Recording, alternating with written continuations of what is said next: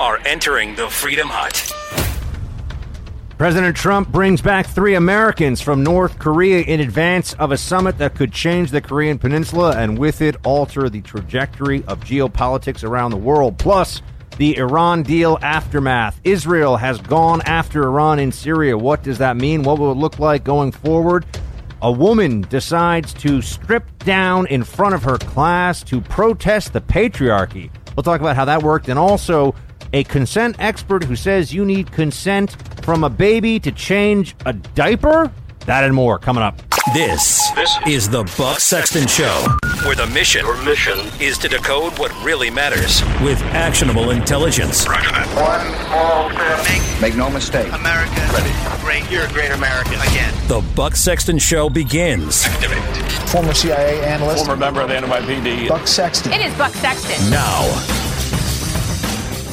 It is more likely than not that there is a conflict, possibly a full-blown war with an emerging nuclear power. We're actually closer, in my view, to a nuclear war with North Korea and in that region than we've ever been. That we're probably closer to an outright war with North Korea than we have been in a very, very long time. About a 30% chance of war, I'd say, from where I sit right now. Probably not that far off. Could easily construe what he's been saying as a declaration or at least a threat of war. What is the ignition point for Kim Jong-un's fuse with this provocative rhetoric? This escalatory rhetoric between the leaders of 2 countries that have nuclear weapons is slipping very quickly into something that could become very dangerous for the planet. I don't see the opportunities to solve this diplomatically. You have reason to be scared of a war that could wipe out 500,000 people. No, I just think he wants to use nukes. That's what I think he feels. Well,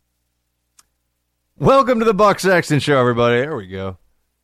I just think he wants to use nukes. Good call, Mika. Want to remind him of that now that he's brought 3 Americans home and is scheduled to have the first sit-down between a president and the North Korean leader in history? Good call. Isn't it quite a week for the Trump administration? We had some fun there with that montage. Those were some of the revered senior figures of Democrat media and Democrat politics, and they were just so sure that Trump is going to push us toward war with North Korea. Instead, they're having to think of ways to convince the American people that all the stuff that Trump is doing, all the results that he's getting are somehow a bad thing. We now have the summit set for Singapore. Talk a bit more about that in just a moment, what that, the backdrop that is and why that is meaningful in and of itself. We'll get into also the Iran deal and many, many other things, my friends. But I just have to note that at some point, the rational response to so many, not just missed, but grotesquely wild of the mark, insanely off base predictions from the Democrat media establishment. At some point, you hear so much of it, you got to say to yourself, I shouldn't listen to these people on anything. They really don't know anything. They have no ability whatsoever to bring together knowledge and experience to produce insight. They just produce nincompoopery on a massive scale. Their predictions are cockamamie. They are not sensible. When it comes to this president, I'm not saying on everything. I'm sure some of those folks are great at telling you about, I don't know, other things. Can't think of who it was specifically enough to know. I think Dan Rather was one of them, who was always down here talking like this. And somehow people still listen to him, even though his journalism career ended in one of the biggest repudiations of integrity that I've ever seen. Trump brought back that. And I know people, look, I gave you, I try to give you a full and multifaceted perspective. Now it sounds like I'm the two Bobs and I'm selling you on why I do TPS reports. A multifaceted perspective. But really, I try to tell you what's going on from the other side, too, in some way. So at least we're not caught off guard by it. And they will tell you, Obama got I think it was 11 prisoners released over his 8 years. And it's like, yeah, but no one was saying Obama was about to start a nuclear war with North Korea either, right? Plus, that was over 8 years. It's been a year. So if you go by, I guess 18 months or so, but if you're going to go by the numbers here, you could expect a couple dozen hostages to get free. Not hopefully, heaven forbid, no one else is taking a hostage, but you know what I mean. This is 3 in the early stages of year 2 of the first term. I think is pretty good, but nonetheless, Kim Jong-un could very well have held on to those hostages to give him a little extra leverage going into the negotiations, right? Why let go of them now? In fact, wouldn't it be smarter if you were Kim? Wouldn't you want to sit down with Trump and say, you know what, just as a good faith measure, you do X, Y, and Z with the sanctions right now, and we'll give you back these 3 guys. No, he gave back 3 before even sitting down for the meeting. So it's a good faith measure. It doesn't mean the North Koreans are acting in good faith, though. This whole thing could blow up. Maybe that's a poor choice of words, but you know what I'm saying. This whole thing could go south. I have no illusions about that. But I start the show in the way I did today. I started the show in the way I did because I wanted to really establish what the baseline has been with this presidency and where we are now. And the truth is, they've been telling us that Trump is just a crazy rogue elephant. There's no method to the madness. He's an ignoramus. All he does is eat cheeseburgers and watch TV in his pajamas. And he's going to start a nuclear holocaust that kills millions of people. That is what the people who are paid the most money from the biggest outlets in news have been peddling for going on 2 years now. And that's why I wanted to start that with that montage for you to start getting into an understanding of how wrong they are and how, if we're going to judge where Trump is right now, where the foreign policy of this administration is vis-a-vis all the biggest challenges that they've tackled so far. Oh, by the way, they got like 5 of the biggest ISIS leaders, too, just captured them. So Trump somehow is getting back hostages and capturing ISIS guys without delivering pallets of cash, without bowing a lot, without apologizing for America all over the world. It's pretty remarkable when you think about it that way, right? He's not using some of the old tricks from the previous administration. He's doing it his own way, and it's working, and that has the Democrats terrified. See, as I was saying yesterday, they can't run on the economy. Can't. I mean, it's a joke. They're going to try. It's not going to work. They can say whatever they want. It's not going to work, I think. And I mean, they're going to lie about it. They're going to do everything they can to misrepresent the economy, but I just think that they're doomed to failure on that.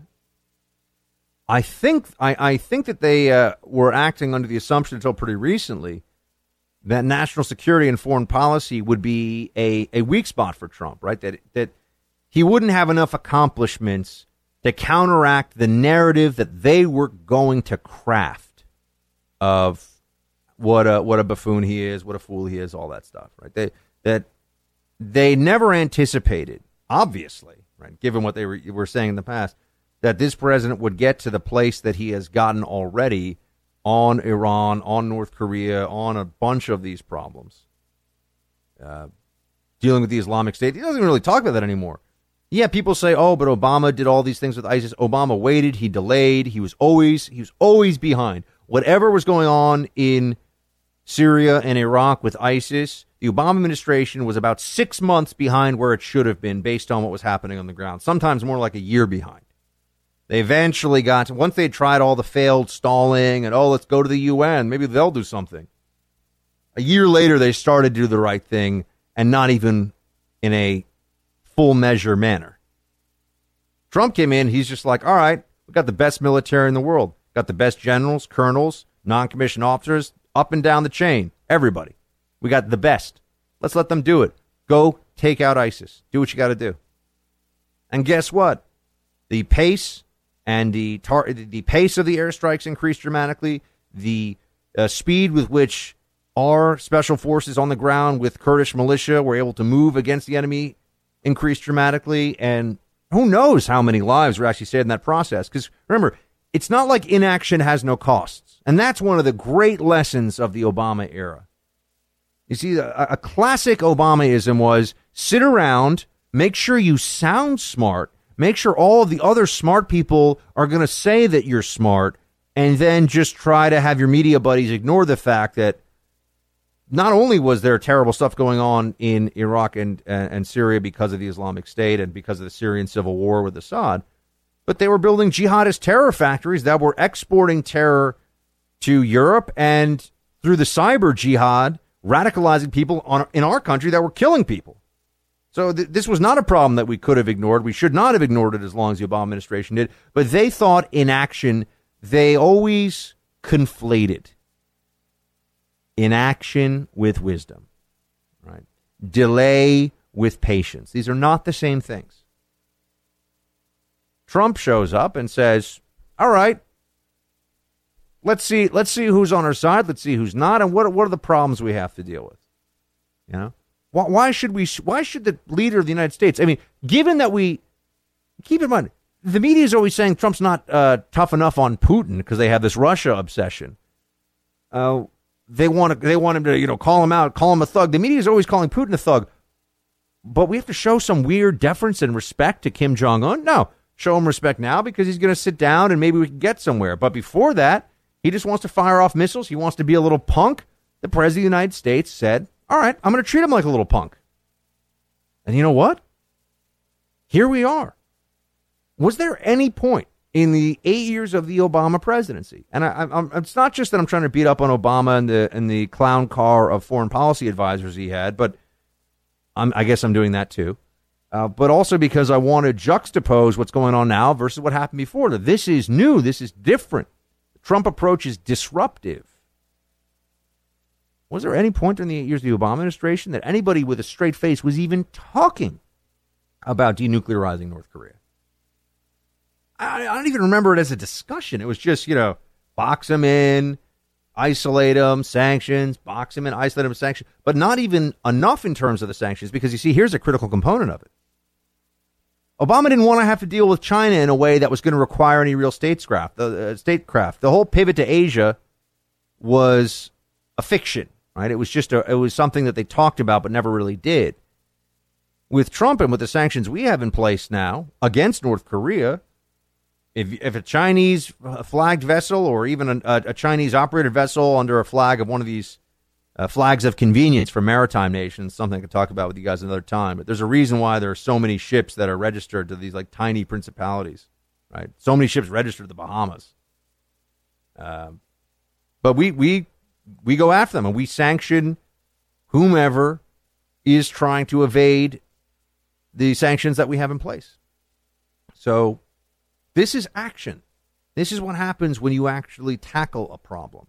Instead of holding committees, holding meetings, getting the two Bobs together, talking about the TPS reports, talking about how we're going to have another meeting. And, process cannot be the product for the commander-in-chief of the United States, right? We got to leave that to the rest of the slothful bureaucracy. But there have to be things that are done that are in the best interest of the American people, and I think that Trump sees that. He's been doing it. It is an old maxim of foreign policy that you should know who your friends are, know who your enemies are, and do they know the difference because of how you treat them? Guess what? I can't say that's the Trump doctrine because it's been around for a long time, but it's certainly a doctrine that Trump has adopted in large part as his own. And seeing the world with clarity and acting on that clarity can actually bring about results. Are we going to denuclearize North Korea? I don't know. Probably less than 50-50. Just going to be honest with you. But it's not zero. And it was zero for the previous 8 years while North Korea was firing off missiles and imprisoning millions of people in labor camps and engaged in weaponizing hunger and starvation and all kinds of horrible atrocities. Okay? There was a zero chance under Obama. There is a real chance under Trump. And that's because of what this administration has done, the actions they've taken. We have so much more show. Stay with me.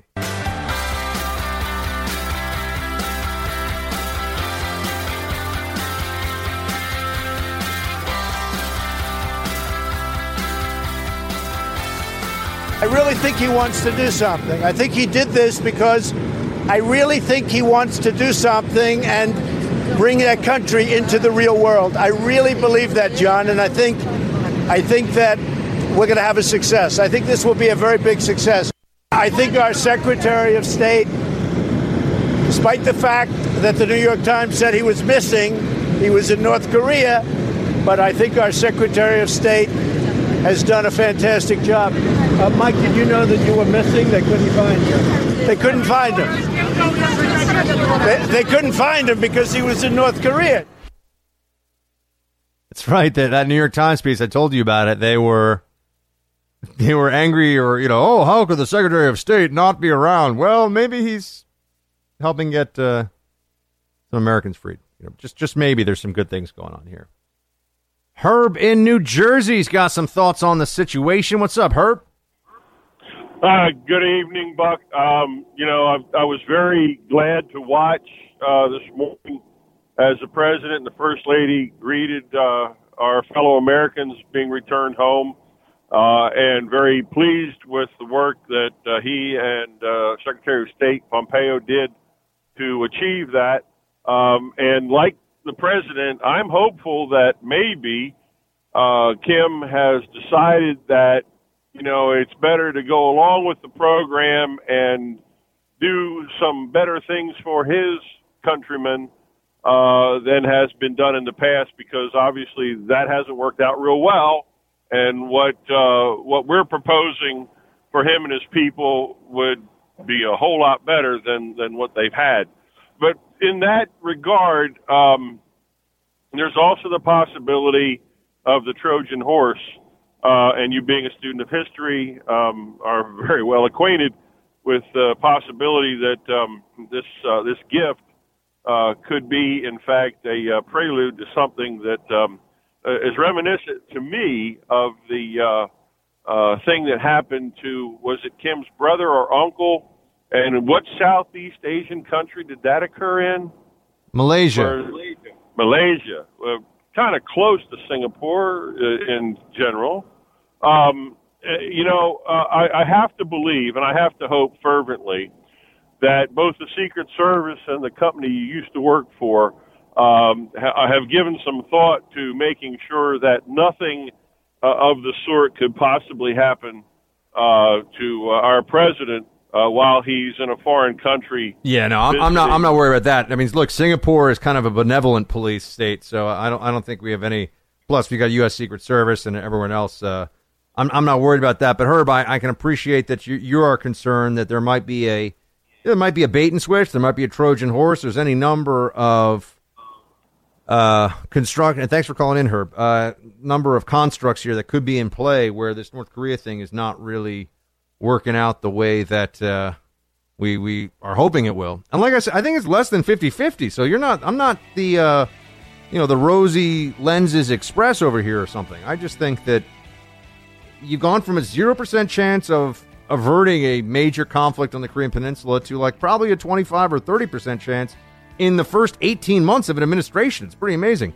By the way, White House is going to have one of its senior strategists for international affairs and agreements calling in a little bit to give us the White House perspective on this one. So stay tuned for that and a whole lot more in the Freedom Hut.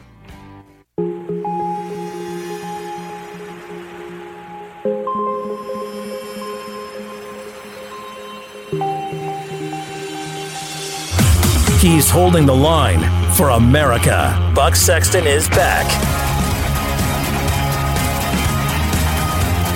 Welcome back, everybody. I've been telling you what I think about the big moves on Iran and North Korea this week from the administration. Now we have someone from the White House to weigh in. Special Assistant to the President and Senior Director for International Negotiations, Victoria Coates, is with us now. Victoria, thank you for making the time. Thanks for having me on, Buck. So what do you want the folks to take away from what's happened this week? What should we think about the trajectory going forward? Let's start first with what this means for Iran, because I know a lot of people on the other side of the aisle are up in arms about this. Well, they are, and I think one of the things that's upsetting them is what you see manifest this week is American leadership being exercised in a resolute, clear way in the interests of the American people. And that is making people absolutely crazy because this president is willing to do things that they've told us for many years can't be done. He will say things that they've said, oh, if you even mention that word, the sky will fall. And what has he gotten out of it? We've gotten out of the Iran deal, which is disastrous. It was just a weight on our national security. We now have the opportunity to reapply pressure to Iran. We can use the model that we've been using on North Korea with some incremental success and really try to turn that situation around. What can we expect from some of the... Now, I know that it's often left out of the mainstream media narrative that there are some allies, notably Saudi Arabia, the United Arab Emirates, that are Israel, that are quite happy with what's gone on here vis-a-vis the Iran deal. But you see a lot of the critics saying, well, what does this mean for our European partners that were part of the P5+1? How do you think that's going to play out? What's the White House plan to work with them? Well, we already are coordinating quite closely with them, and I just remind everybody that not 3 weeks ago we had a seamless military action against Syria, closely coordinated with Great Britain and France, where all three nations participated, from ships, from submarines, from planes. We hit all of our targets, 105 Tomahawks deployed, and that was a tremendous moment of unity. And that doesn't just go away. These are relationships and alliances of decades, if not centuries, duration. And that doesn't go away because we're not in one individual agreement. So we'll continue to work with them. The French in particular have been forward-leaning in their public statements about their willingness to look at an additional deal, and we're very encouraged by that. What would an acceptable renegotiated Iran deal look like for President Trump and this administration? What are some of the key points that would have to be added in? Well, he really laid that out clearly in January when he set the May 14th deadline, that what he would understand to be in the national security interests of the American people would be a deal that really did end Iran's path to a nuclear weapon, which we, thanks to the Israelis, now definitively know this deal did not. We would have a deal that addresses their pouring of resources into ballistic missile programs, their sponsorship of terror. I mean, they're basically, as Ambassador Bolton said in the Washington Post today, building this arc of death and destruction from Yemen to Syria. It's terrible. Everything they touch is a disaster. And we have to address all of this. Putting one little stovepipe in place that might delay their path to a nuclear weapon for a couple of years is a Band-Aid on a terrible wound.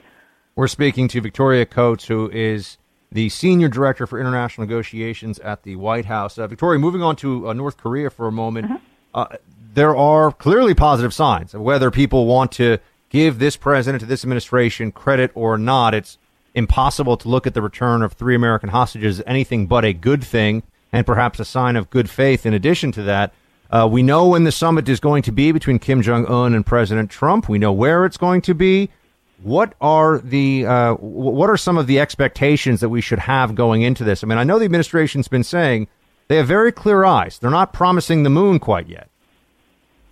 Absolutely. And I mean, last night was a wonderful night. I think you saw the best of President Trump, a huge success for him, how much he cares about these individuals. And this has been a top priority for our administration from the beginning. And we're going to continue to focus on all the other Americans unjustly detained, from Iran to Turkey to Venezuela.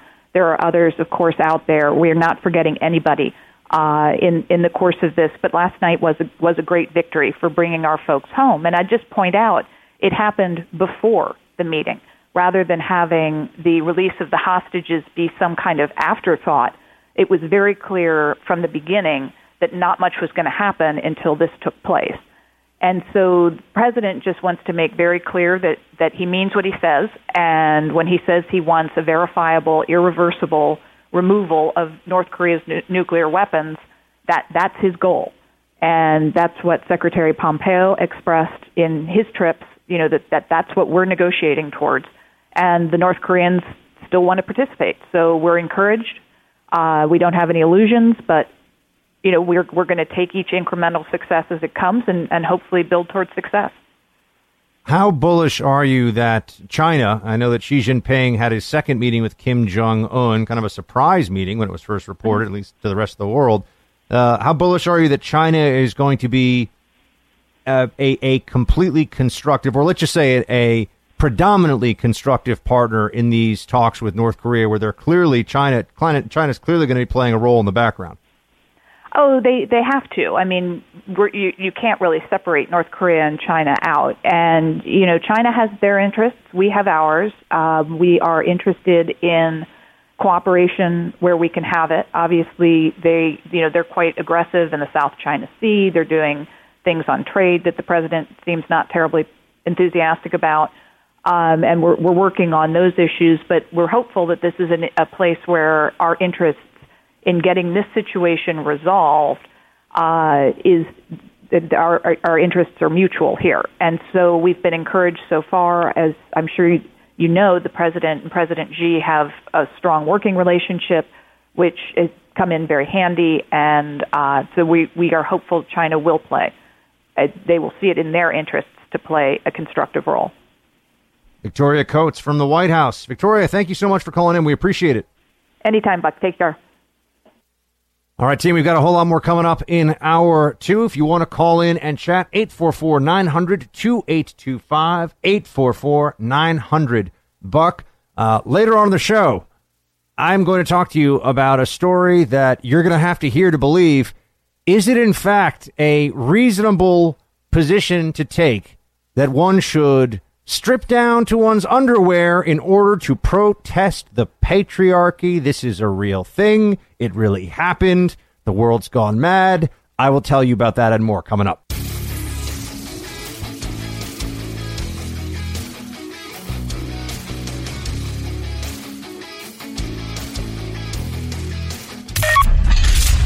You are now entering the Freedom Hut Tactical Operations Center.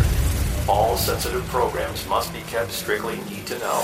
They're clear. Team Buck is cleared. Roger that. And ready for the Buck Brief. So Iranian forward deployed forces in Syria fire off some rockets at Israel, 20 of them, as reported by the Israeli Defense Forces. Israelis knocked most of them out of the sky, and no casualties suffered by the Israelis from that barrage. But perhaps there's something for America to learn in this, because the Israelis didn't just leave it at that, and they didn't respond in similar fashion. They responded with an even bigger punch than the one thrown by the Iranian forces stationed in Syria. Dozens of airstrikes over the course of last night, targeting all Iranian military infrastructure in Syria, turning much, if not most of it, to ashes, just lighting it up. The Israelis will absolutely not tolerate Iranian forces using Syria as cover for assaults of any kind. And I think that this is going to affect the way that the IRGC conducts itself a bit going forward. Iran's not going to learn its lesson in that they're going to back off. They'll try to find other ways to hit at Israel. But I doubt they're going to fire off rockets like that again anytime soon. Not worth it to them in terms of the cost extracted. I do wonder, and I give credit today to David French, who's a sometime guest and friend of the show, for his piece on why is it that America seems to have a very strange, almost tolerance of Iranian aggression. You go back in history, and the things that Iran has done and been a part of against the United States have been barbaric in many cases. And you don't have to go back far at all. In fact, just a handful of years. And many of you listening know exactly what I'm talking about because you were over there and you served. And so you know what I'm going to say. The Iranians were actively sowing chaos and murder and bloodshed as far as and as often as they could in Iraq. You had Iranian proxies who were sending EFPs, explosively formed, or these are Iranians, I shouldn't even say proxies, sending explosively formed penetrators into Iraq, specifically for the purpose of puncturing these. You always could remember them when you'd see the aftermath photos and footage, these cylindrical holes in the hulls of armored vehicles. Why would you be doing that in the midst of a civil war? Oh, that's right, because they were trying to kill and maim American soldiers. And we never really hit back at them for this. And it's something that, I think it's just because the Bush administration was so harried with trying to deal with the domestic political upheaval over Iraq, as well as a very complicated situation in the Middle East. But remember, there were some people who were saying that we should have also taken action against Syria, not to invade, but just punitive action for allowing all the suicide bombers to just, the so-called rat lines of suicide bombers from Damascus all the way to the Iraq-Syria border.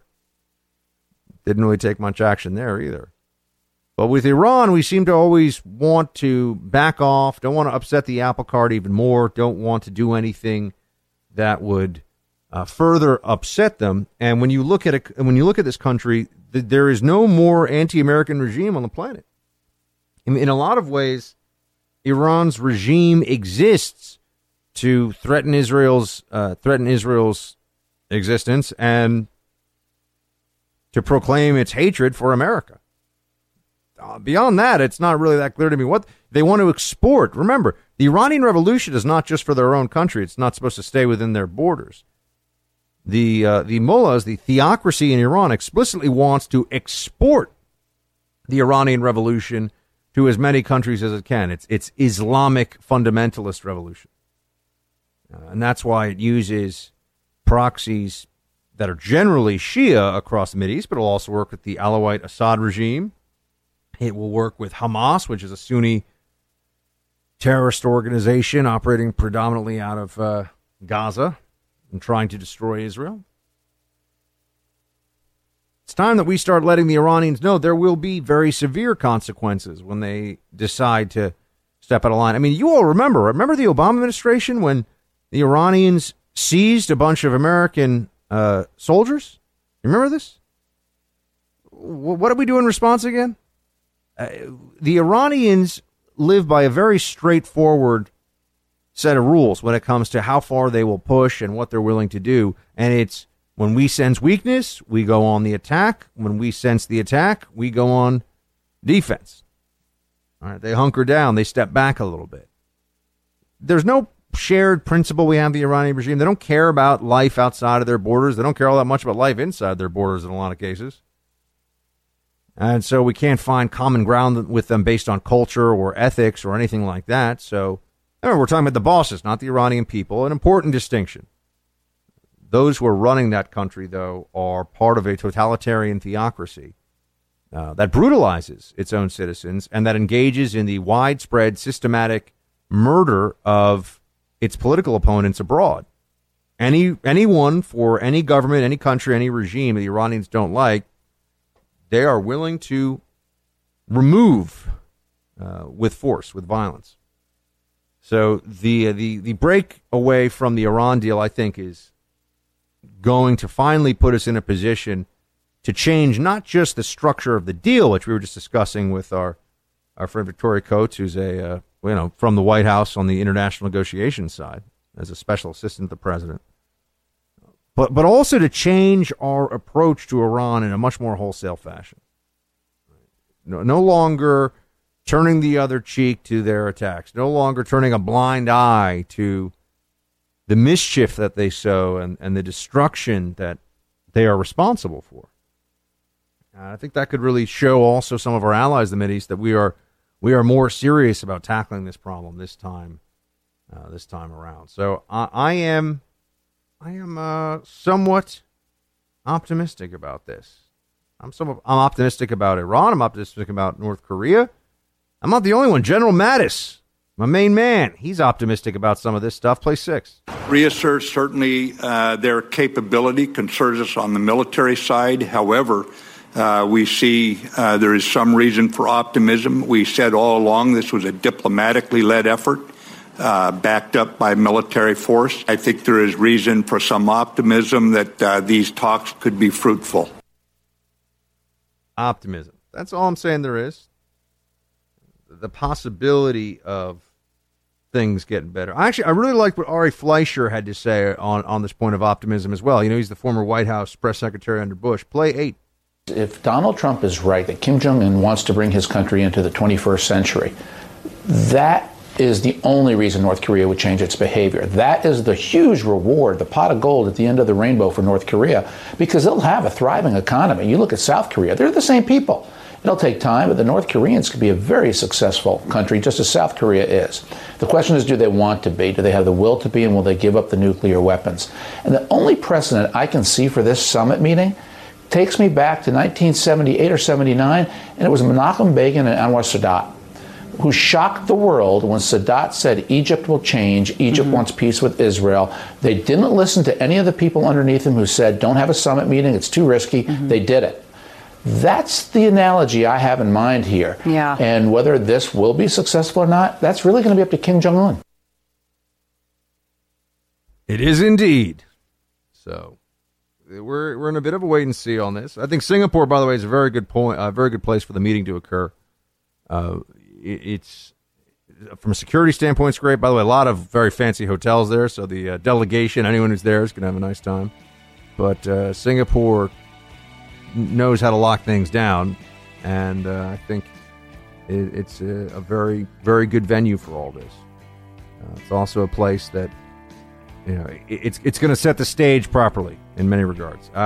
844-900-2825. You want to chat, team? 844-900-BUCK. Let's maybe check in on what's going on a bit more in the realm of domestic politics coming up here. What's going on with the Mueller probe and all the other things crack-a-lacking in the background. Stay with me. When you're at work, you know your dogs are cooped up inside, so if you want to let out Fido or Max or maybe Buck, but guess what? When you let them off to burn some energy, they're running around the yard. Sometimes, though, they start digging, and they can get under your fence. And you may have tried to even put stuff there to stop them, but you know what? You should stop all of that and just try Dig Defense. It's genius, and it solves major problems that a lot of pet owners have to deal with digging. Dig Defense extends the protection of your fence underground, so no amount of digging is going to let your pets out of the yard or let predators into the yard. And we're talking predators like foxes, skunks, and raccoons. You don't want any of them there. Dig Defense helps you out with all that and more. It's available online at Lowe's, Menards, Wayfair, and StopTheDig.com. That's right. That's all you need to go. StopTheDig.com is the solution to pets digging under the fence. StopTheDig.com now. Buck Sexton. Your mission: decoding the news and disseminating information with actionable intelligence. Roger that. One small step. Make no mistake. America. Ready. Great. You're a great American. Again. This is the Buck Sexton Show. Activate. Former CIA analyst. Former member of the NYPD. Buck Sexton. It is Buck Sexton. Now. Barack Obama created this problem because he said, hey, bring your kids here illegally. He never tried to do anything to legalize those kids that came here. He just said, come here illegally and we'll look the other way. Well, what President Trump has said is we're getting back to rule of law, but we also acknowledge that there were 690,000 kids that came in under DACA, and we want to solve that problem. Let's address it in a way where you can get the president's signature rather than some show vote where you're not solving the problem, you're just actually making it worse. Here's one of the problems. Rule of law is not exactly enough here. Because if you're not going to have widespread deportation on the table for and interior enforcement, if you're just going to try to catch people at the border, really, which is what...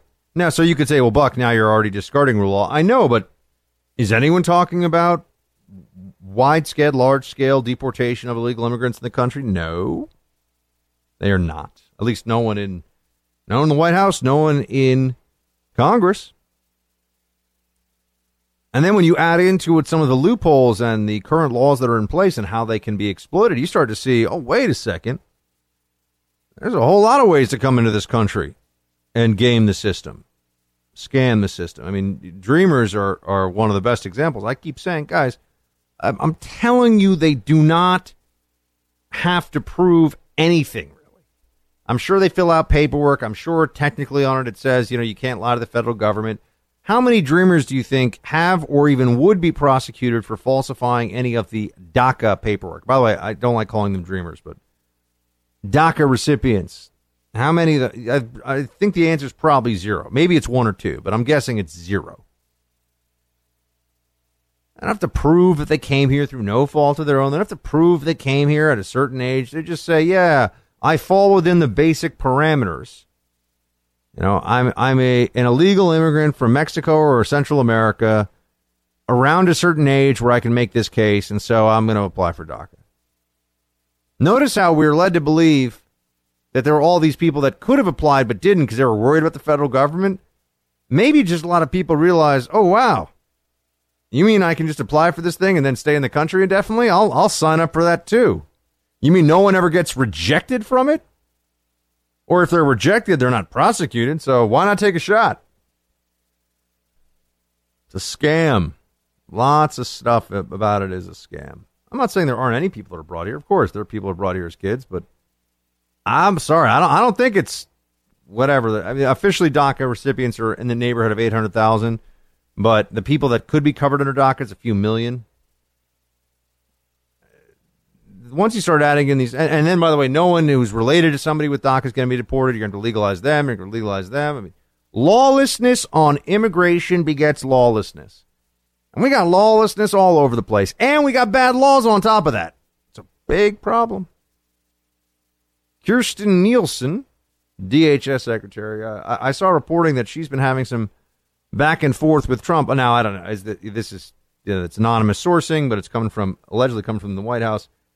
But that, Kirstjen Nielsen is trying to tell Trump, look, I'm doing everything that I legally can. What else do you want me to do right now? With the people showing up at the border saying that they are, refugees from El Salvador or Honduras, guess what? We have to process them, and that's what they're doing. And in terms of the illegals that are still crossing the border, and there's been a surge recently in those numbers, how are we going to do more than we're doing right now when we don't have a wall? Congress didn't get funding for a wall. Trump didn't veto the omnibus bill without the addition of a wall. There's some very real concerns here about how effective we could even be if we had the political will to enforce our immigration laws, right?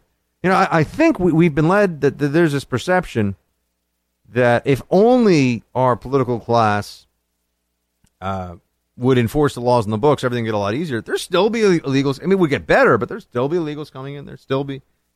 And if you're not going to do interior enforcement, you still have 12 million illegal aliens in this country that are de facto permanent residents. So this is why this is such a thorny issue. Also saw this piece in the Washington Times that half of all Americans live under sanctuary policies that shield illegal immigrants from law enforcement. Think about that. Now, you might be saying, Buck, how is that possible? The single biggest illegal immigrant communities in the country are the largest metropolitan areas, largest cities. Chicago, New York, Los Angeles. In fact, those states, which include two of the three most populous states, California and New York, but California, New York, and Illinois are sanctuary states. They're not even sanctuary. We're not even talking about sanctuary cities anymore. So just about 50% of the country's population lives in a sanctuary jurisdiction now. And now understand that then gets tied into the political base of the Democrat Party in all those cities. And the Democrat Party is, if not open borders, for a state of porous borders, quasi-open borders, and legalization, mass amnesty, and porous borders. That is what they are in favor of. Because you can't compete with that if you're the Republican Party, if you're conservatism. You can't compete with new voters all the time showing up, not picked by the immigration policy we have for their skills, for their ability to compete economically, and who are going to just, as a matter of course, need more government assistance, government subsidy, and expenditure than immigrants who would be picked for their skills. This is not a complicated concept, but somehow it is really politically a third rail for a lot of folks. Well, for Democrats, not for Republicans. Although I would note, we could also toss into this whole situation. There's a lot of infighting right now among Republicans in the Congress over what to do, if anything, about immigration, which I find troubling but not surprising.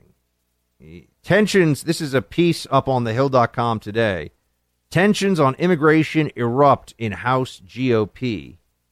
And this is what it says. House Republican leaders are scrambling to stop an effort by rank-and-file members to force votes on immigration, with lawmakers openly defying their calls to stand down.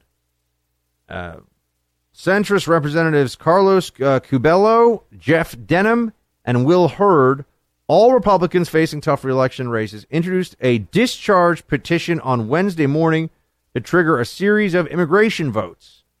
Discharge petitions are traditionally seen as a serious affront to leadership, making members reluctant to sign on.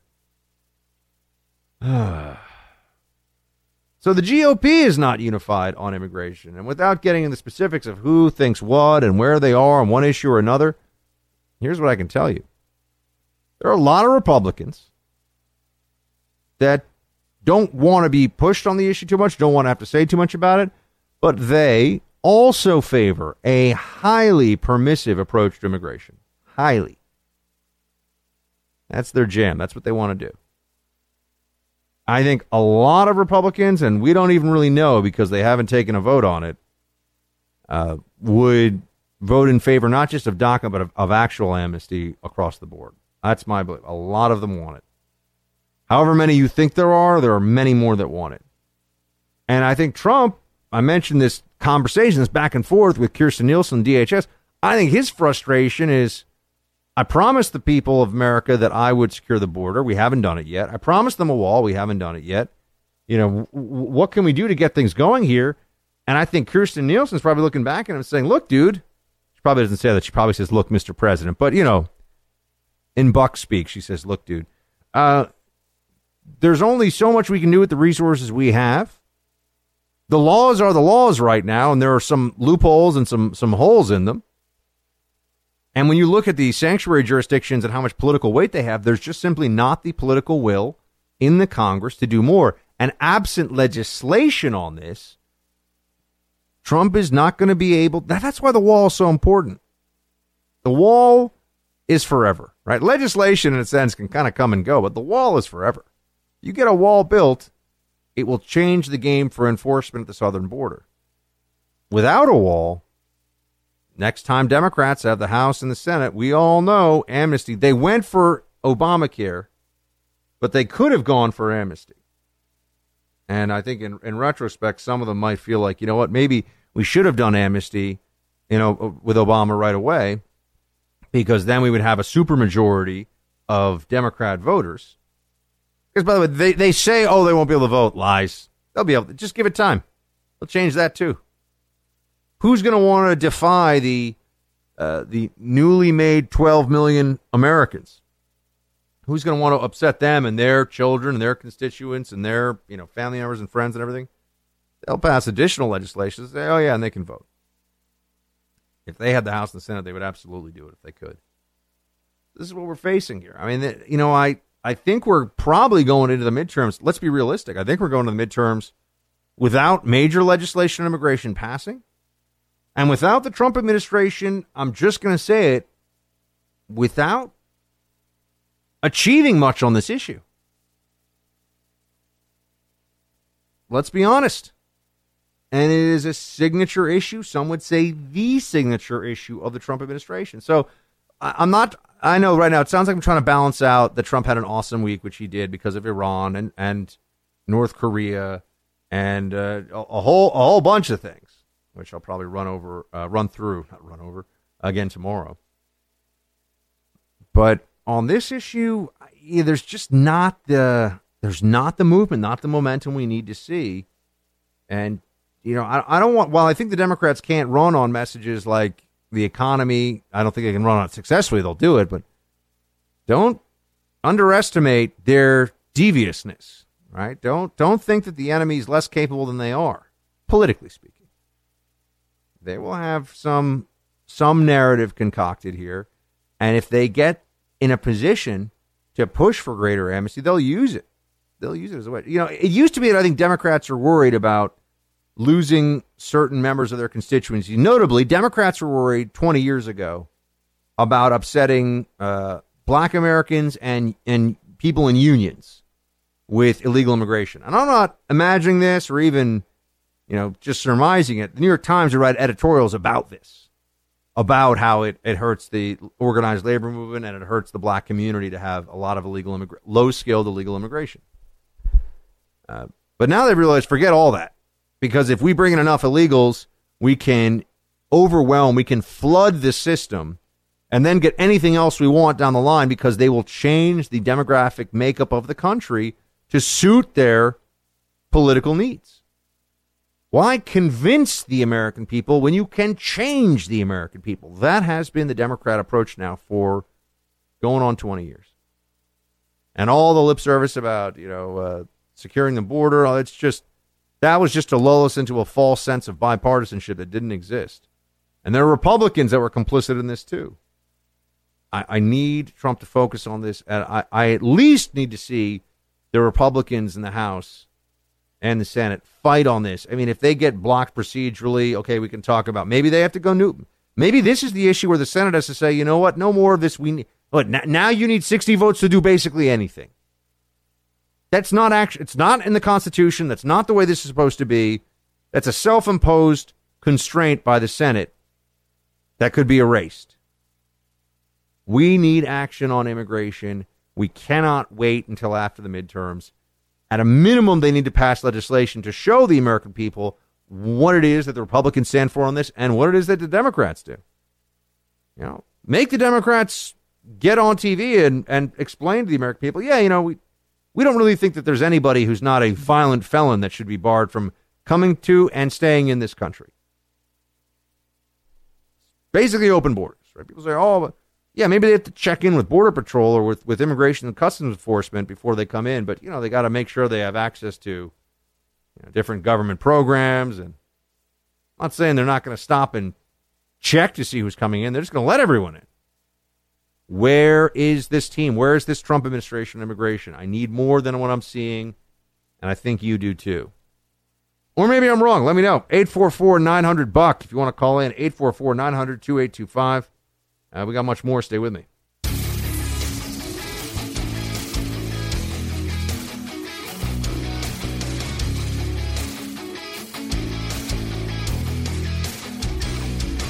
So today, we're here to send a message to the world that we are not going to let the country be overwhelmed. People are not going to caravan or otherwise stampede our border. We need legality and integrity in our immigration system. That's why the Department of Homeland Security is now referring 100% of illegal southwest border crossings to the Department of Justice for prosecution. I have put in place a zero-tolerance policy for illegal entry on our southwest border.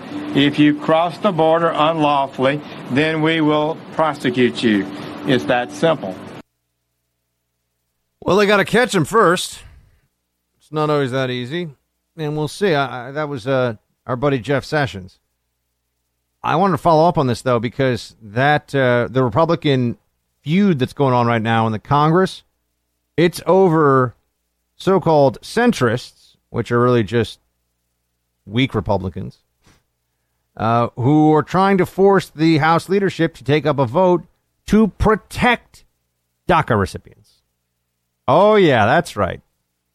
These so-called moderate Republicans, which I don't like that at all, right? Because it makes Republicanism feel like some kind of a, an affliction. Oh, it's only a moderately bad head cold, right? It's a moderate Republican. Centrist is even better than that, at least, right? But how about liberal Republicans? There you go. Now we're getting closer. They want to get on the record voting for DACA. See, this is exactly what I'm talking about. We do not have a unified Republican front on this issue at all. There are plenty of Republicans that I think would vote for DACA and DAPA, Deferred Action of Parents of Arrivals. Now you're talking about 5 million people. You're already halfway there to complete amnesty. And remember, with each amnesty that actually happens, you get legal challenges and you get, oh my gosh, it'll go on and on and on. People in the courts, I should have been covered under it. I should have gotten this. And, ACLU will just do everything it can to, the ACLU really exists now along with Media Matters and some other terrible organizations, Southern Poverty Law Center, just to kick at the load-bearing walls of Western civilization. That's really what they want to do, you know? Not helpful. Not helpful at all. Disappointing to see some of these Republican members of Congress that want to force a vote on DACA because clearly they just think that it's going to help them in their districts. Well, what about the rest of the country, guys? What about everyone else listening to the show who doesn't live in a contested district, who doesn't care about the political future of a few people or a few dozen people even in the Congress? Did they get their interest protected here at all? No, of course not. What matters is the Republican machine that wants to make sure that it stays the Republican machine, that it stays in power. And they will abandon principles and sell out and do all kinds of stuff. Very disappointing. We got to watch them on immigration, folks. I'm telling you, they're going to pull us. They're going to pull a switcheroo on this one if we don't hold their feet to the fire. Mueller probe. It's terrible. It's almost its 1-year anniversary. We'll talk about it in just a few and how it should shut down.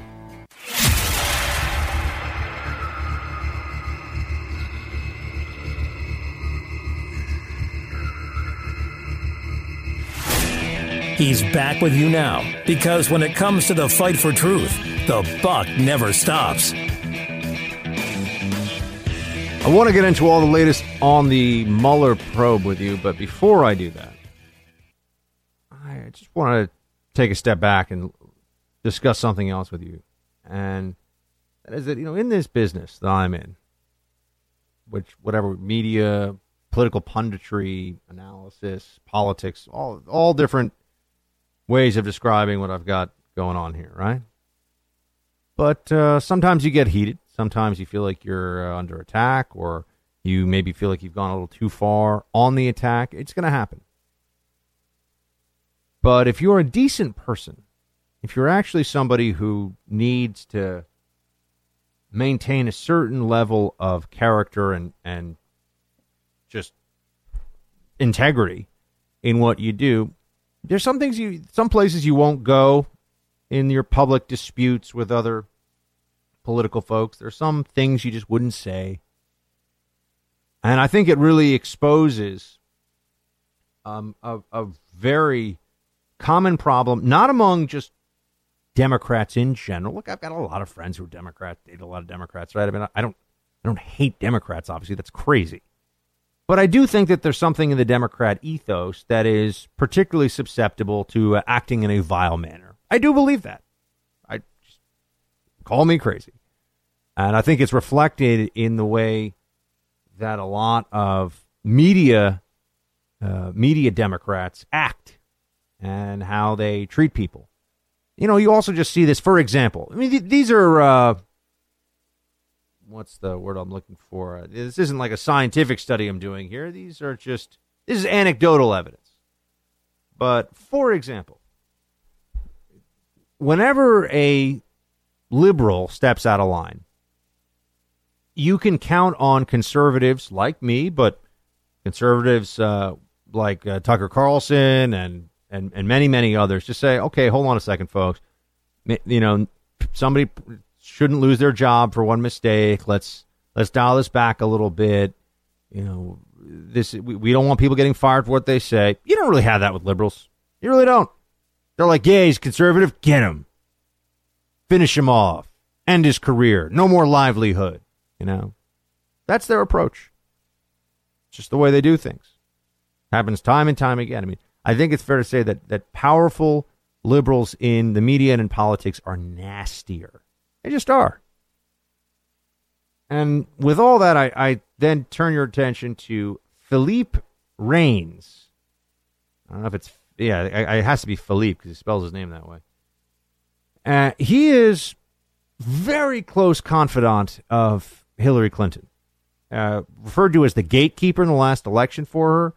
He was brought to the State Department. This is, by the way, one of the reasons why I had to leave the federal bureaucracy under Obama, because, yes, it did bother me that Obama was the commander-in-chief when I was at the CIA. It did. I'm just going to tell you the truth. Did not like that aspect of the job. I also didn't want to be in a position in the federal bureaucracy at all where I'd have to respond to taskings and questions and give briefings to people like Philippe Reines, who was brought in to be like deputy assistant secretary of state or something like that. I think he was DAS level for strategic communications. So he was brought in as a senior State Department person. This clown, out and out clown. Very, very tight with the Clintons, very tight with Chelsea Clinton and all the rest. Okay, why am I talking about this guy? You may have also seen some stories that different gossip magazines have been running about the separation of Donnie Trump Jr. and his wife. Which, look, it's always sad. I never would be somebody who disagrees with someone's politics. And by the way, I agree with Donnie Trump Jr.'s politics, and I like Donnie Trump Jr. But I'm just saying, if it was on the other side, if this was a Democrat, I don't dance on the grave of another man's marriage, or woman. I don't do that. I don't cheer. This is also a problem I have, by the way, with the whole Democrat ethos when it comes to Mueller and the special counsel. I don't want to see all the Democrats get sent to prison. Look, Hillary broke the law, so if you were Channing, lock her up. And she's broken a lot of laws. She's gotten a lot of passes, right? So it's a little different. But in general, with Democrats, I don't want them sent to prison. I don't want their kids to have to see them through like a plexiglass, visiting room. I just think they're wrong and they've got bad ideas. But they would, cheer someone like me. Oh, he fills in for Glenn and Rush and Sean and nationally syndicated conservative talk host. They would cheer no matter what I got sent to prison for. If I got sent to prison for, going over my allotted grouper catch or something, they'd be like, that's great. Our fisheries are critical. Send them to prison. They don't care. They just want to see the other side suffer. And I think you see a lot of the lack of character of people in the media, too, with the pylons. Who really celebrates the downfall of public figures that are their political opposition? Who really sinks their teeth into that, really kind of enjoys it? That's why, I think Media Matters, for example, is just a trash organization full of trash people. I could not do what they do and feel good about myself. Look for the moment to pounce to end someone's career for mistakes real and imagined, by the way. I had to laugh. It wasn't even Media Matters. It was Mediaite, which is they have some conservative writers, some liberal writers, and it's just kind of a general media site. Only people in media go to the site, by the way, but we're all very aware of it. And they said that I compared John Kerry to the Taliban. It's just laughable. I didn't compare John Kerry to the Taliban. I compared acting as a shadow government to what the Taliban does, which is set up shadow governors. So, they're just, but that wasn't a big deal, right? And anyone left who ever wants to debate Afghanistan foreign policy or any of these things, I'm happy to give them a free lesson and a buck slap at that. But, and that's one of the reasons why I make fun of people here, but I punch up. I don't go after people that are in a really tough spot. I don't go after people that are suffering through an addiction or ill health or, I don't do that. And if I do, by the way, always keep me honest in that, and I will either stop or apologize or whatever is needed. Because I come to this show, my family listens to this show, my parents listen to this show. I come to this with an integrity and an honor, and that's a very important part of what I do. And it's one of the reasons why I feel proud of what I do, regardless of the ratings and everything else, which, by the way, are very good, but don't worry about that for now. Regardless of all that, it's important to me. And so it's with that I see a senior Clinton aide who, in reading about the marital troubles of Donald Trump Jr. and Vanessa Trump, I forget what her original name was, and then this article about Vanessa Trump's high school boyfriend, who was, according to the New York Post, involved in gang activity. That Philippe Reines, a senior State Department officer, with close ties to the Clintons, buddy with Hillary, close to Bill, close to Chelsea. This guy is at the top of the Democrat swamp pyramid. This is what he wrote to Donald Trump Jr. on Twitter, quote, Vanessa being with a Latin king must have driven you. He's talking about this man's wife, mother of his 5 children, okay? Vanessa being with a Latin king must have driven you insanely jealous. The machismo, the passion, tough act to follow. Did you wonder if she fantasized about Valentin Rivera when intimate with you? She did every time. End quote. Now, I'm just letting that sink in for a moment. That is a dirtbag, scummy thing to say to anyone. First of all, I mean, it's crazy on a whole lot of levels, right? Like, it's a pathetic thing to say.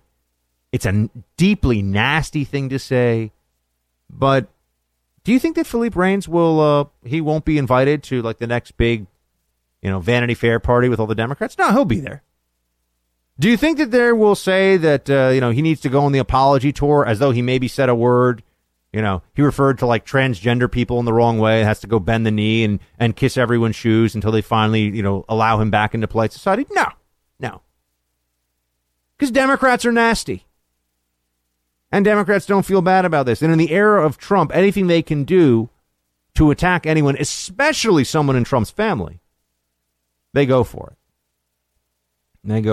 So like I said, this is not some random troll on the internet. The left loves to play that game. Look at this racist thing that, this Twitter account, racist Klan member 72573 said. This guy has at least 15 followers on Twitter. Look at what he said. We need to tell CNN about this. Yeah. This is somebody who's important to the Democrat Party. Somebody who's connected, who should know better, it was a guy in communications at the most senior level at the State Department. And this is how he wrote this out. It wasn't like a spur of the moment, said it during a heated debate or something. Not that would be okay, but just a scummy thing to say. A low-life loser comment from a low-life loser person. Philippe Reigns, I've never met the guy, and I don't care to. But this is just way over the line. And his apology, by the way, wasn't even really an apology. It's even worse. He wrote, with time to think, I regret the tweet. But I wrote it, I own it, so leaving it. Oh, he's going to leave it up. Friendlies, I'm sorry to disappoint. It's a learning moment. Vanessa Valentin, wrong to include you. Maggots, which is MAGA spelled with a T. Take your vitriolic hypocrisy and shove it. Junior, you ain't seen nothing yet. So he's not even apologizing to Donald Trump Jr. Folks, there are limits, and every man I know listening to this knows exactly what I'm talking about. It doesn't matter how big, it doesn't matter how big you are or the person saying it. Doesn't matter what the circumstances. There are lines you cross, and you do so at your peril. You make comments like this, like what Philippe Reigns did about a man's wife. He just said to hand you in a man way, however that may be, and you're asking for it. So, I see this and I think to myself, it's not even surprising it comes from Democrats. This is just how they are. This is how they operate. There's just really a celebration on the left in this country of a lack of character, of dishonesty, of fighting dirty, whatever it is, as long as it's for the cause. As I say to you, it feels very Soviet. If it's for the betterment of the party, if it improves the standing of the party against its enemies, anything you do is okay, is excusable, and is even praiseworthy, no matter how grotesque, underhanded, and disgusting. I mean, Philippe Reigns should be ashamed of himself. He better watch it with comments like this. Donald Trump Jr. is obviously a member of the First Family. He's going to just ignore this and take it in stride. But he doesn't want to say this to some other Republicans about their significant others, their wives. I can tell you that much. This guy's a punk, a first class punk. I'll be right back.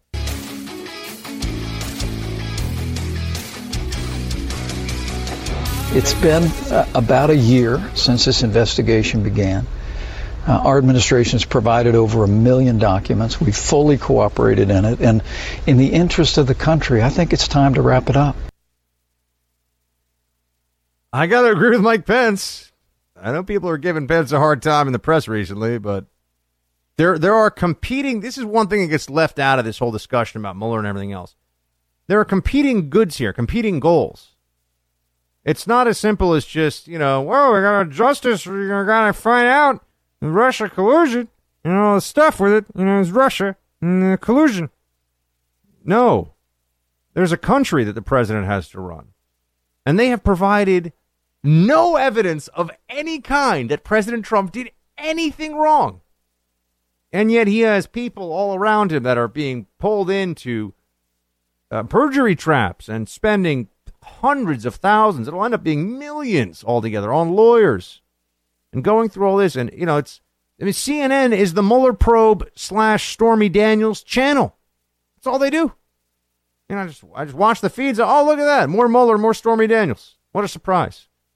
This guy Avenatti is running around and being treated like some kind of luminary, like he's a thought leader on things. Meanwhile, who's some very good analysis today, by the way, is making the rounds. Who's paying this guy, Avenatti? Stormy Daniels isn't paying him. At least not that I'm aware. How's he getting information about possible payments to Michael Cohen? Who leaked that to him? Oh, he won't say because he's a lawyer. Right.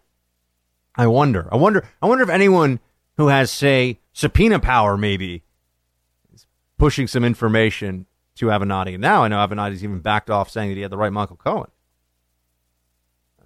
But it does make you wonder, doesn't it? Who is paying for this guy? And why did all of a sudden a lawyer come along who told Stormy Daniels to, go ahead, violate the NDA that you signed, the non-disclosure agreement, possibly subjecting yourself to millions of dollars of liability. Yeah, just go for it. It's almost like maybe there's some other agenda at work here, right? Like we can see that this isn't really about, and about what? Getting to the truth of whether the president had an affair 10 years ago? Who cares? At this point, I have to wonder, is someone we're really supposed to dig down into that? And the president's dealing with thwarting a nuclear-armed Iran, ending a nuclear-armed North Korea, a booming economy, record low unemployment, tackling the media, finally humbling many of the pompous jerks in the mainstream media that really need a good dose of humble pie, and we're supposed to be worried about what some porn star says 10 years ago. It just doesn't wash, doesn't work. And like I said, there's the competing good here of the country and having a government that can actually focus and do its job, which is already tough enough, versus finding out more about Russian sock puppets and Facebook trolls, and this is just lunacy. It really is. I mean, I have lost patience with it. I have to keep talking about it because we're in a fight, and it can't be a one-way fight, or else we'll just lose, right? But I don't want to hear about this stuff anymore. Oh, I got to talk to you about this woman who strips down to defeat the patriarchy. Quite a way to go. That's up next. Buck Sexton. Your mission: decoding the news and disseminating information with actionable intelligence. One small step. Make no mistake. America. Ready. Great. You're a great American again. This is the Buck Sexton Show. Former CIA analyst. Former member of the NYPD. Buck Sexton. It is Buck Sexton. Now. President Trump is speaking. Let's go to him. We fight to build their borders, but we don't fight and spend no money to build our borders. Figure that one out. We're fighting, and we're finally putting America first.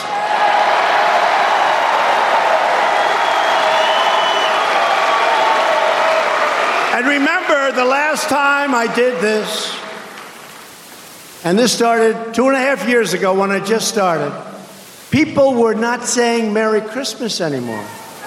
The big store chains weren't saying Merry Christmas, Merry Christmas. They weren't doing it. They weren't saying Merry Christmas. Now they're saying Merry Christmas again.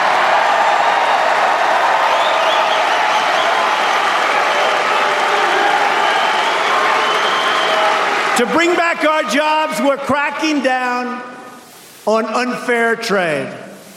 We want trade deals that are fair and, by the way, reciprocal. And we love our farmers. We're taking care of our farmers. And we love our factory workers. We love our workers.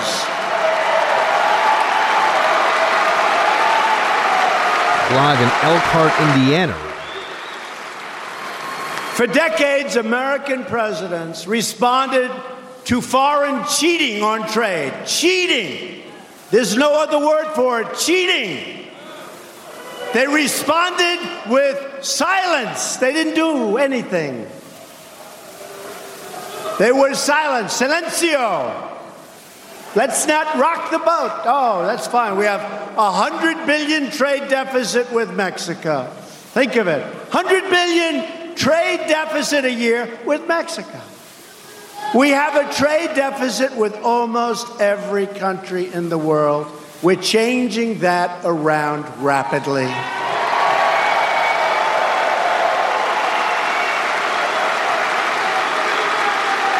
We racked up trillions of dollars in trade deficits, also known as losses, while other countries stole our factories, stole our plants, stole our wealth, and stole our jobs. But America's long silence is over. And you see what's happening. Car companies are coming back into the United States. They're moving back in. Chrysler just announced. Japan is building big ones. We're expanding our plants. All right, so the president's out there in Elkhart. We're going to, I want to jump in here because I still need to tell you about the woman who's fighting the patriarchy.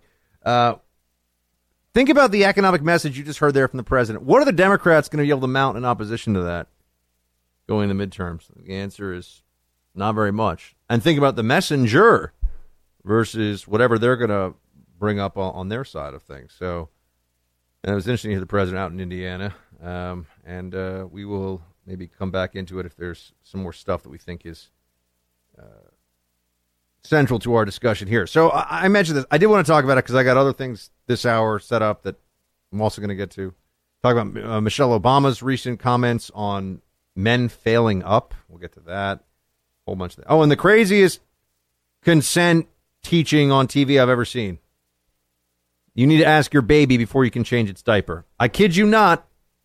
That's coming up too. But first, Cornell. Probably best known as the worst of the Ivy League schools. I know. You could boo me, those of you who went there. You can send me the emails. You can trash talk Amherst for all you want, but that's fine. Cornell's the worst of the Ivies. It's still a great school, right? It's just you're in a rich neighborhood and you got the worst house on the block, but it's still a rich neighborhood.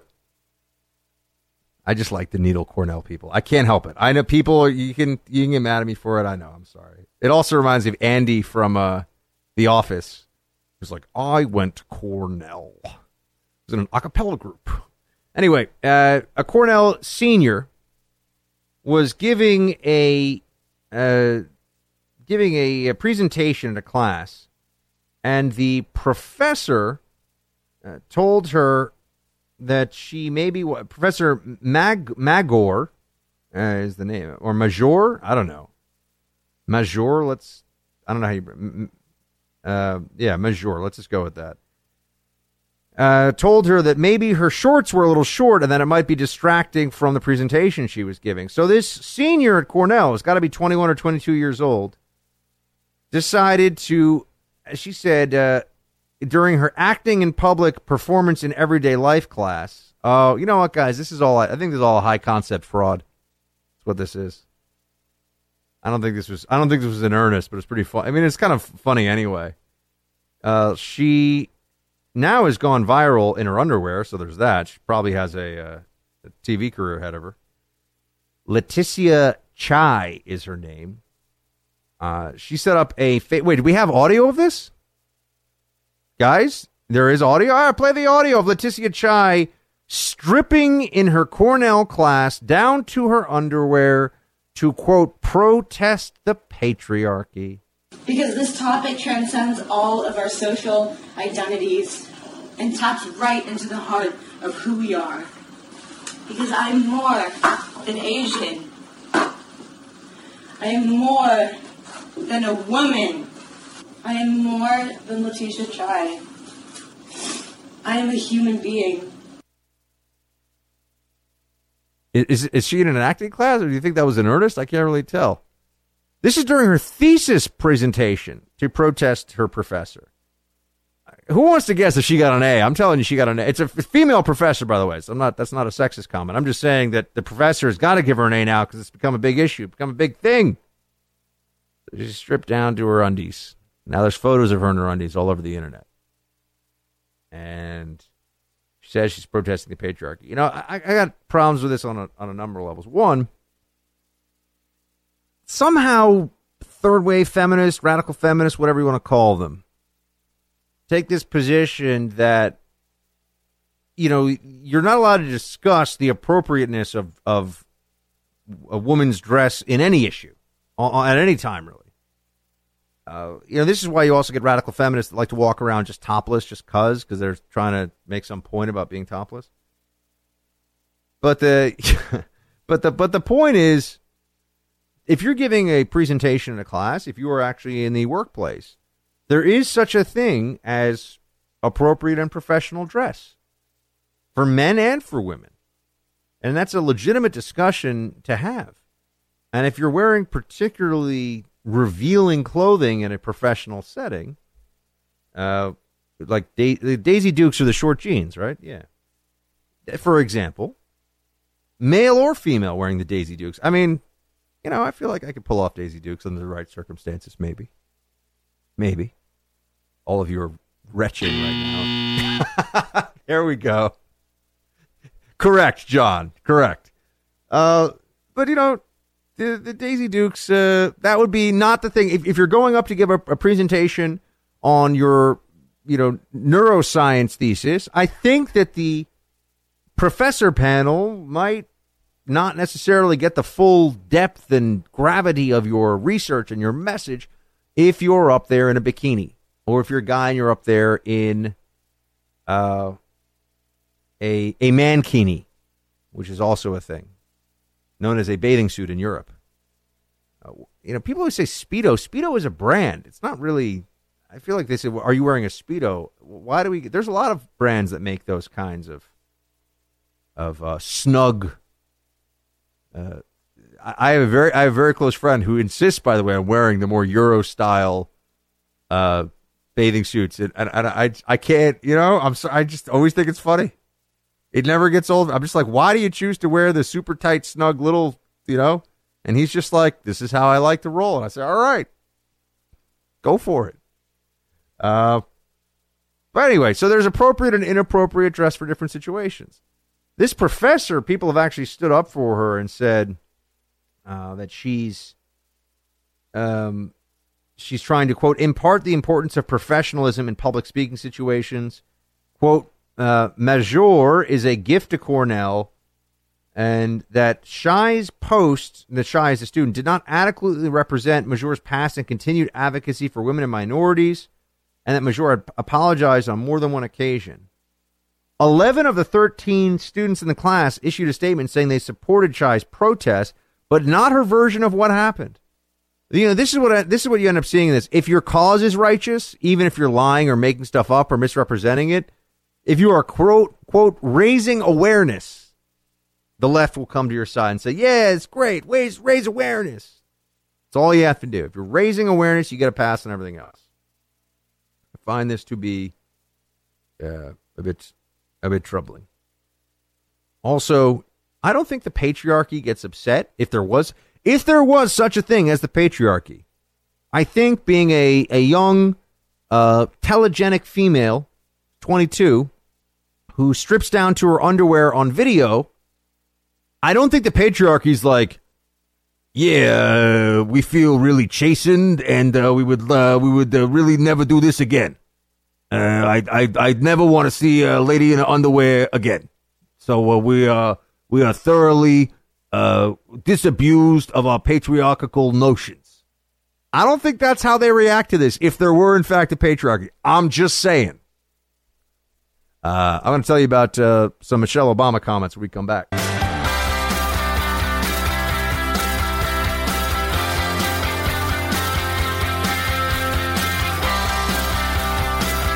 If we as women are still suspicious of one another, if we still have this crazy bar for each other that we don't have for men, if we're still doing that today, if we're not comfortable with the notion that a woman could be our president compared to what? I wish that girls could fail as bad as men do and be okay.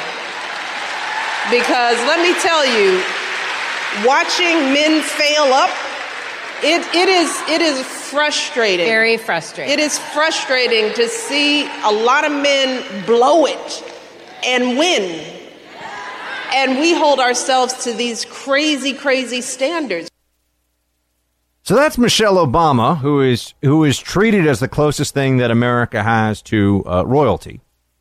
I don't think anybody would really dispute that. I mean, Michelle Obama is among the most, I know not a lot of you are probably not all that impressed, but by the general media and Hollywood consensus and the Democrat Party, I think she's running, by the way, but we'll talk about that more another time. Or maybe we'll talk about it now.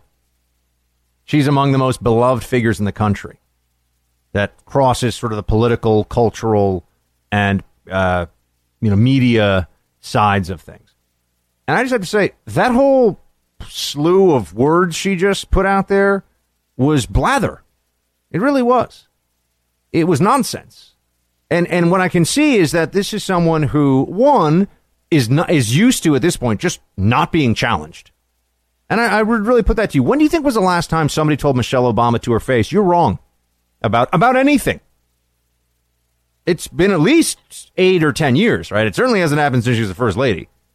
And I've actually never seen her in a debate. So, I understand. I've never seen Melania in a debate either, but that's a different thing, right? Now we're talking about somebody who's no longer the first lady, but is still out there and is treated like her opinions on everything carry tremendous weight. And I would just invite you in, and I would even say, if you happen to be one of my Democrat peeps who listens to this show, be honest about it for a second. Her whole thing there about women failing as bad as men, badly as men, and be okay.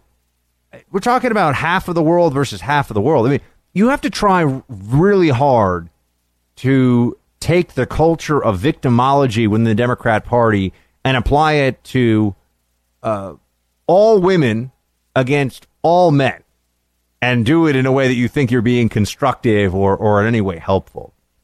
This is just the pandering of the politics of frustration from Michelle Obama, right? Crazy bar. I wrote down some things as she was speaking there. I heard the clip last night, and I wanted to talk about it today on the show. A crazy bar for each other than we have for men. So she's saying that we have a lower standard for men than we do for women. That's just not a statement that has any intellectual worth in it whatsoever. Meaning it's not defensible. It's not a smart thing to say. It's so broad and so flimsy as to be really meaningless, except it panders people. Yeah, that's right. I'm frustrated because men are bad. Yeah. Women in the crowd. Yeah. This is really toxic. And for Michelle Obama, who, as I said, is among the most revered, and look, now she's not just the member of the First Family. She's out there giving speeches and interviews, and a very public person, very much a part of the national discussion on a whole bunch of political issues. For her to be out there and really playing to the resentment of women. And I know a lot of you listening right now the women listen to the show. By the way, we have a particularly strong contingent of women for the talk radio world who listen to the Buck Sexton Show. So, ladies, high five and thank you. People are like, oh, wow, a lot of women listen to Buck's show. I was like, that's right, because Buck just does content for everybody. But you're probably thinking to yourself, yeah, that's like, it's really like you think you're talking to a room full of losers. In this case, a room full of women who are losers. You know? Yeah, like men, it's so much easier to be men, and we don't hold them to the same standards. And, you know, men fail up. We got an opioid epidemic in this country where men are actually declining in life expectancy. And we're talking about men failing up? I'm sorry, but it's just, if she wants to talk about specifics, men are paid more than women in this industry or that industry, I'm happy to tackle that. But just to speak about it in such a broad way is not, it's the opposite of helpful. It's actually hurtful. It's not smart. And I just get the sense from Michelle Obama that no one ever tells her that what she says is actually not profound at all. It's really the opposite of profound sometimes. I'm not some Michelle Obama hater, but I'm not a fan either, obviously. Definitely not a fan. But, she's entitled to her opinion, but we're entitled to say that's not a very smart opinion on some of these subjects. And you can tell, too, there's kind of a practiced tone and everything. And this is where I say I would ignore it for the most part, except for the fact that, Michelle Obama is, I would not be, why have her say it now? Why have her come out now when it's all this focus on Kamala Harris and maybe Bernie Sanders? I'm still here, baby. I'm in the game. Put me in, coach. Put the helmet on. There's all this focus with them. Who else is even really in the there's a bunch of other, I'm not trying to be mean, but like B and even C team candidates on the Democrat side that think they're going to run in 2020. I mean, I'm hearing all kinds of crazy stuff. Biden says he's going to come back. Maybe. Michelle Obama has the name recognition, the power, and the party behind her the day she decides she wants to run. So she's a turnkey presidential candidate. And what better way to unerase the erased Barack Obama policy legacy? That, remember what's going on with Trump right now, than to have Michelle Obama come into office and reenact a lot of it and push it even further. So I'm telling you, you didn't hear it here first, but you're hearing it from me. Keep an eye on Michelle Obama going forward. I think she's running.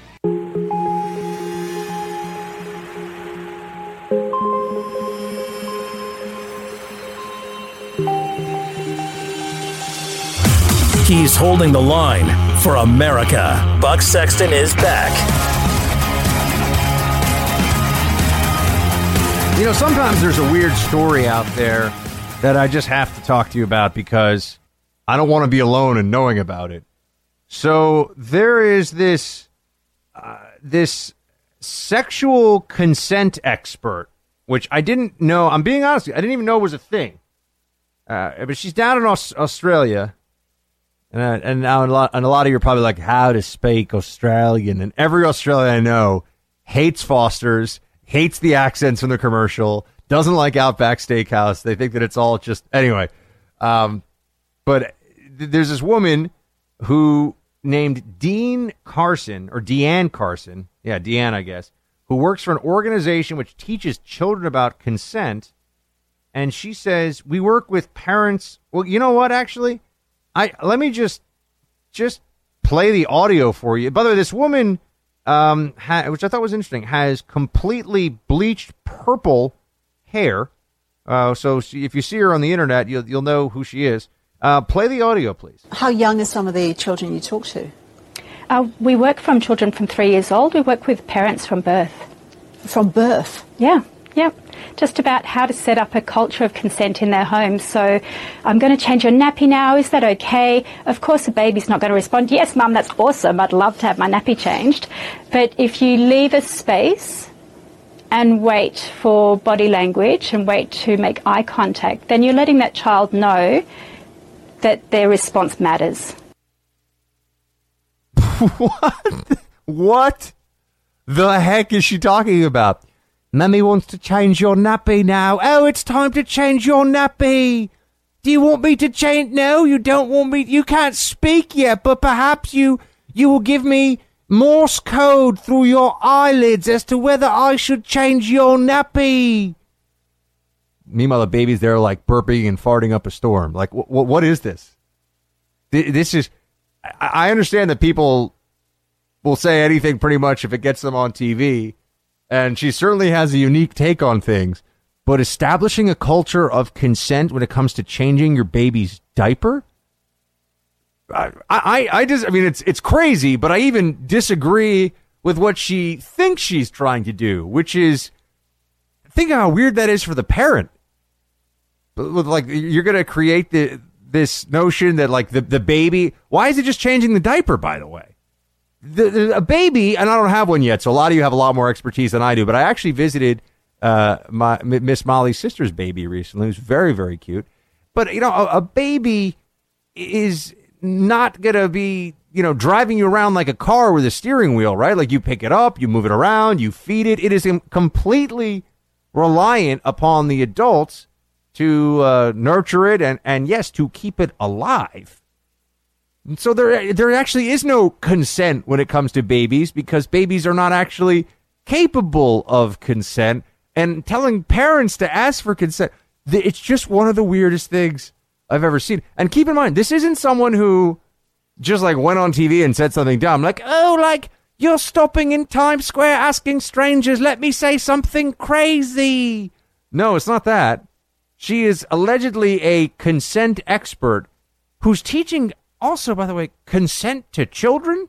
I understand that it is so later on in life they understand what consent means, but most sentient adults or even young adults understand, like, it takes two to tango, and the other person has to want to dance, right? Like, you have to make sure you know that, and when you know, and then you go. But instead, you've got this just completely bizarre lady. If you haven't seen it, you got to watch. Just play the beginning again, just so I didn't mishear. So just give me the first 20 seconds of this again. How young are some of the children you talk to? We work from children from 3 years old. We work with parents from birth. From birth? Yeah. Just about how to set up a culture of consent in their homes. So, I'm going to change your nappy now. Is that okay? I'm going to change your nappy now. Is it okay? Stupid question. What? Thank you, John. Yes, stupid question. Well played. What idiocy.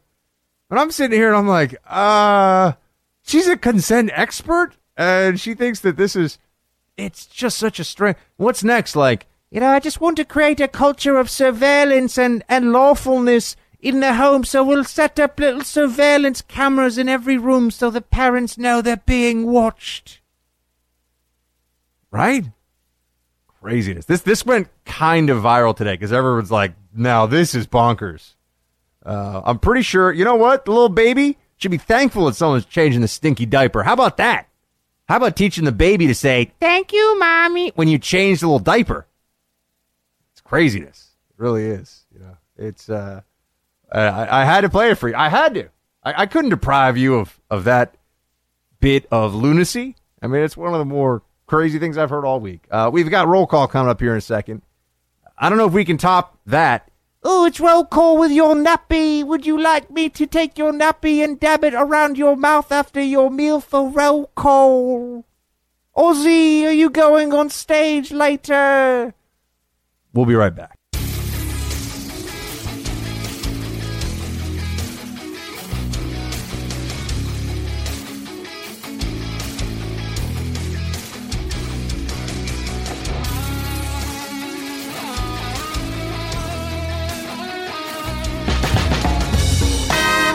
The show ain't over yet, folks.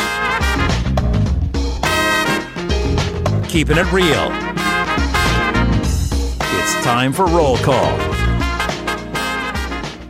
I just love that we got our buddy Andy, our voiceover guy, to say things like "keeping it real." I don't think he's gotten requests to say things like that before. I think I might be a first. There we have it. I'm getting used to the swamp down here, I gotta say. It's a little steamy, a little misty out, But if you embrace it, you get kind of used to it. Just gotta keep lots of changes of clothes on hand, Undershirts don't last long in the swamp. Fun to talk to Neil Cavuto before today. I don't know if you caught that. We'll put it up on Facebook, but I got a chance to chat with our buddy Cavuto, and I did not wear a tie. You know what? I kind of like no tie, Buck. I wonder what you all think about that. You know what I mean? I'm down.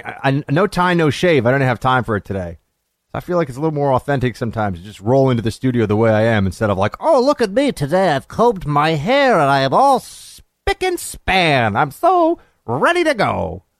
So, yeah, a little bit of a different vibe. All right, your thoughts, not mine. Let's do this. Roll call. Da, da, da, da, da. I actually kind of like that jazzy beat. It's got just enough funk to keep it spicy. Here we go. Michael writes about Mr. Vegan Muffin should have told them to turn the stuff off. What the hell is a vegan muffin anyway? I'm guessing he'd be a bran muffin kind of guy. Bran muffins are gross. So I agree with Michael here on this one. Bran muffins are pretty gross. And I used to be able to eat them, so I know what they're like. Vegan muffin just mean, wow, actually that's good. It means they use I'm trying to remember. There's something that like some kind of a baking powder thing they use instead of eggs. I know they can't use eggs and they can't use dairy. Is it yeast? Is it a yeast that they put in it? I don't know what it is, but one day I'll figure out what's in vegan. Vegan is the one thing I just can't do. Vegetarian I can't do either, but I could fake it for a little while. But if you cut dairy out of my diet, I'm just going to be hangry 24/7. Bob, next up here. Trump was right. I'm getting tired of winning. Well, Bob, I know the sentiment, my friend. I know what you're talking about here, and I think it's been quite a week for the Trumpster. I think tomorrow I'll do kind of a week in review. This is not Trump's best week ever. I think election week has to be his best week ever. But this has been one of the strongest of the administration so far in so many ways. And yeah, there's a lot of liberal tears because of it. A lot of Obamaites are getting big, sad faces right now. It's very sad because Trump is just like swooping in here, Conan style. What's that line about? Hear the lamentations. When he takes. You know what I'm talking about from Conan the Barbarian. Destroy your enemies. Hear the lamentations of something like that. Crush your enemies. See them driven before you, and hear the lamentation of their women. All right, we've got Greg up next. He writes, hold on a second. Hey, Buck, not sure you knew this, but they're making a sequel to one of your favorite movies, Braveheart, Shields High. What? Is this for real? Producer Mike, I need you to do a deep dive into this. Is there really going to be a Braveheart sequel? Because that would just be a great thing for freedom and for the world. Angus McFadden, McFadden, who played Robert the Bruce, who is actually who Braveheart had the nickname Braveheart in history. So it kind of makes sense that they'd go with the sequel here. Although, yeah, kind of makes some sense. So I think that could be very interesting. The Battle of Bannockburn. Hey, Bannockburn. It's a fun thing to say with a Scottish accent. Betty's next. She writes, enjoy you at night. Suggest regarding podcasts that you might like to read The Silk Road, like I did last summer. Good read. Okay. Thanks, Betty. I'll add that to the list. I got a pile and I got a list of books. Paul writes, I'm looking forward to your assessment about the Iranian attack on Israel. Shields high. Well, Paul, good call on that. I will certainly be talking to you about the Iranian attack on Israel more, and we will continue to cover it. We have next up here, Chris, who writes, Buck, do you have any discount code for a Mother's Day gift? Say flowers from a sponsor of your show. Chris, you ask a very good question, my friend. I don't think we have a specific Mother's Day gift promo yet on the show, and we really should get a flower sponsor. So I will. I'll make some calls. I'll see what I can do on that one. So thank you so much. Eric, next up, got me with the Hillary thing again. Was already laughing at that, and then you mentioned maybe doing the whole list in her voice. LOL. Thanks for the great laugh. Also, my favorite buck slap sound effect is the hee-yah one. Shields high. Thanks, Eric. I'm glad you like that one. So there you have it. Let's see what else next. We have Christopher writes, this is just an interesting thought from a total civilian. The Korean War is already officially over. This is an anecdotal historical realization in advance. The reason for Pompeo's visit must have been to sign and complete the paperwork. In the interest of national security, Trump couldn't possibly be expected to meet the leader of a foreign country on foreign soil that we are still technically at war with. Just interesting. If they didn't work that paperwork deal out behind closed doors, they should. I kind of got nothing on that one, Christopher. Sorry, I don't know. Interesting. Thanks for sending. John up next here. He writes, hey, Buck, shields high. You totally nailed it on The Last Jedi, and I'm a bigger Star Wars fan than most. Wow, guys. John sent a photo of himself in a straight-up movie-quality Obi-Wan Kenobi costume. So he is indeed a pretty big Star Wars fan. He goes on, though, in this note. But the worst part was that a ship with no gas in outer space would never fall backwards because, physics and inertia. Keep up the great work. Looking forward to your future projects. John, thank you so much. And thank you for putting out a little bit of the astrophysics knowledge there. I like it. Dale writes, hey, Buck. Here we go. Hey, Buck, shields high. I caught some of your discussion last week regarding a request for tips of things to do in D.C. You reply that you weren't that up on D.C. anymore, but you're certainly an expert on NYC, which obviously you would be as you are a man of the city. As luck would have it, I won a hotel reservation for one night in Woodbridge, New Jersey through my company, and obviously thought this would be a great time for my wife and I to visit Manhattan, one of the few places in the United States that we have never been. So we're flying into Newark, taking the train, then we're going to take the train to Penn Station, etc., etc. I'd be really interested in hearing your thoughts, a la Buck Sexton's guide to a first-time weekend in NYC. My major concern is not biting off too much of the Big Apple, considering we're flying back Sunday. P.S. I had a friend who was on a business trip in the D.C. area, returned the car to BWI, and realized they were supposed to be leaving from Dulles. They made their flight, though. Lord knows how. Well, thank you, Dale. Okay, so Buck's, I think the New York Times does a 36 hours or 48 hours in whatever city. So let's say it's 36 hours. So you got Friday night to Sunday morning, Sunday afternoon. I would say for a lot of you, obviously, pick a show on Broadway that you want to see because it's just an experience, and there's a lot of them. Pick one that speaks to you. I would say you should definitely plan and plan the route beforehand. Plan a walk through Central Park. I personally advocate starting at the south end and then going north. The south end is the more touristy end. Go for a nice walk through Central Park, make your way past the boat pond all the way up to, or the rowboat pond, and then you can make your way to the sailboat pond, which has these little mini sailboats in it. You can then cut out east and head over to J.G. Mellon's, one of my favorite haunts, for a fantastic but small, so you might want two, hamburger. They also have excellent chili. And then I would say go for a walk around the Upper East Side. Stop by the Metropolitan Museum of Art. That's all maybe something you could do, Saturday during the day and in the afternoon. Friday night, you got the Broadway show. I would recommend going down for dinner to the West Village, maybe Saturday night. I think that's the most charming part of the city. Also, people call it Greenwich Village. And that's also just where you'll see a lot of interesting stuff going on. It's the most... it's not really bohemian anymore. It's very expensive, but it's certainly a culturally rich and dynamic part of the city.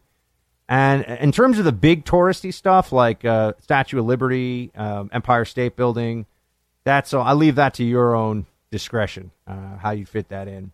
But that's and go up on the High Line and go walk in Chelsea Market, taste some of the food, and go for a walk along the High Line Park. That's my 36 hours in New York City. That's what I would do. And with that, team, I'm going to close up the Freedom Hut for the evening. Right in the middle of the swamp here. I feel like there's gators in the bayou all over the place here. But don't worry. I know I'll be okay because I've got the team by my side. So please do send me your thoughts. Facebook.com/BuckSexton. Tell somebody about the show. Until next time, my friend, no matter what comes your way, you have your orders. You have your destiny. Shields high. I've got early days and long days lately, but the good news is that I've got all the necessary caffeination I need from my friends, from my brothers in arms for freedom over at Black Rifle Coffee. I'm a subscriber. I get the K-Cups delivered to me, so it's great because I bring some into the office, or I've got Black Rifle's K-Cups at home. Couldn't be any easier. Throw in a little bit of cream because I'm not a socialist with some kind of soy milk, and I enjoy my Black Rifle coffee at the office or when I'm just chilling out at home and having a great time. So check it out for yourself. Go to blackriflecoffee.com/buck. That's blackriflecoffee.com/buck. Coupon code BUCK15. Type that in because that'll get you 15% off. It also tells the Black Rifle folks that you're Team Buck and that you're supporting them and this show. blackriflecoffee.com/buck. Coupon code BUCK15 for 15% off.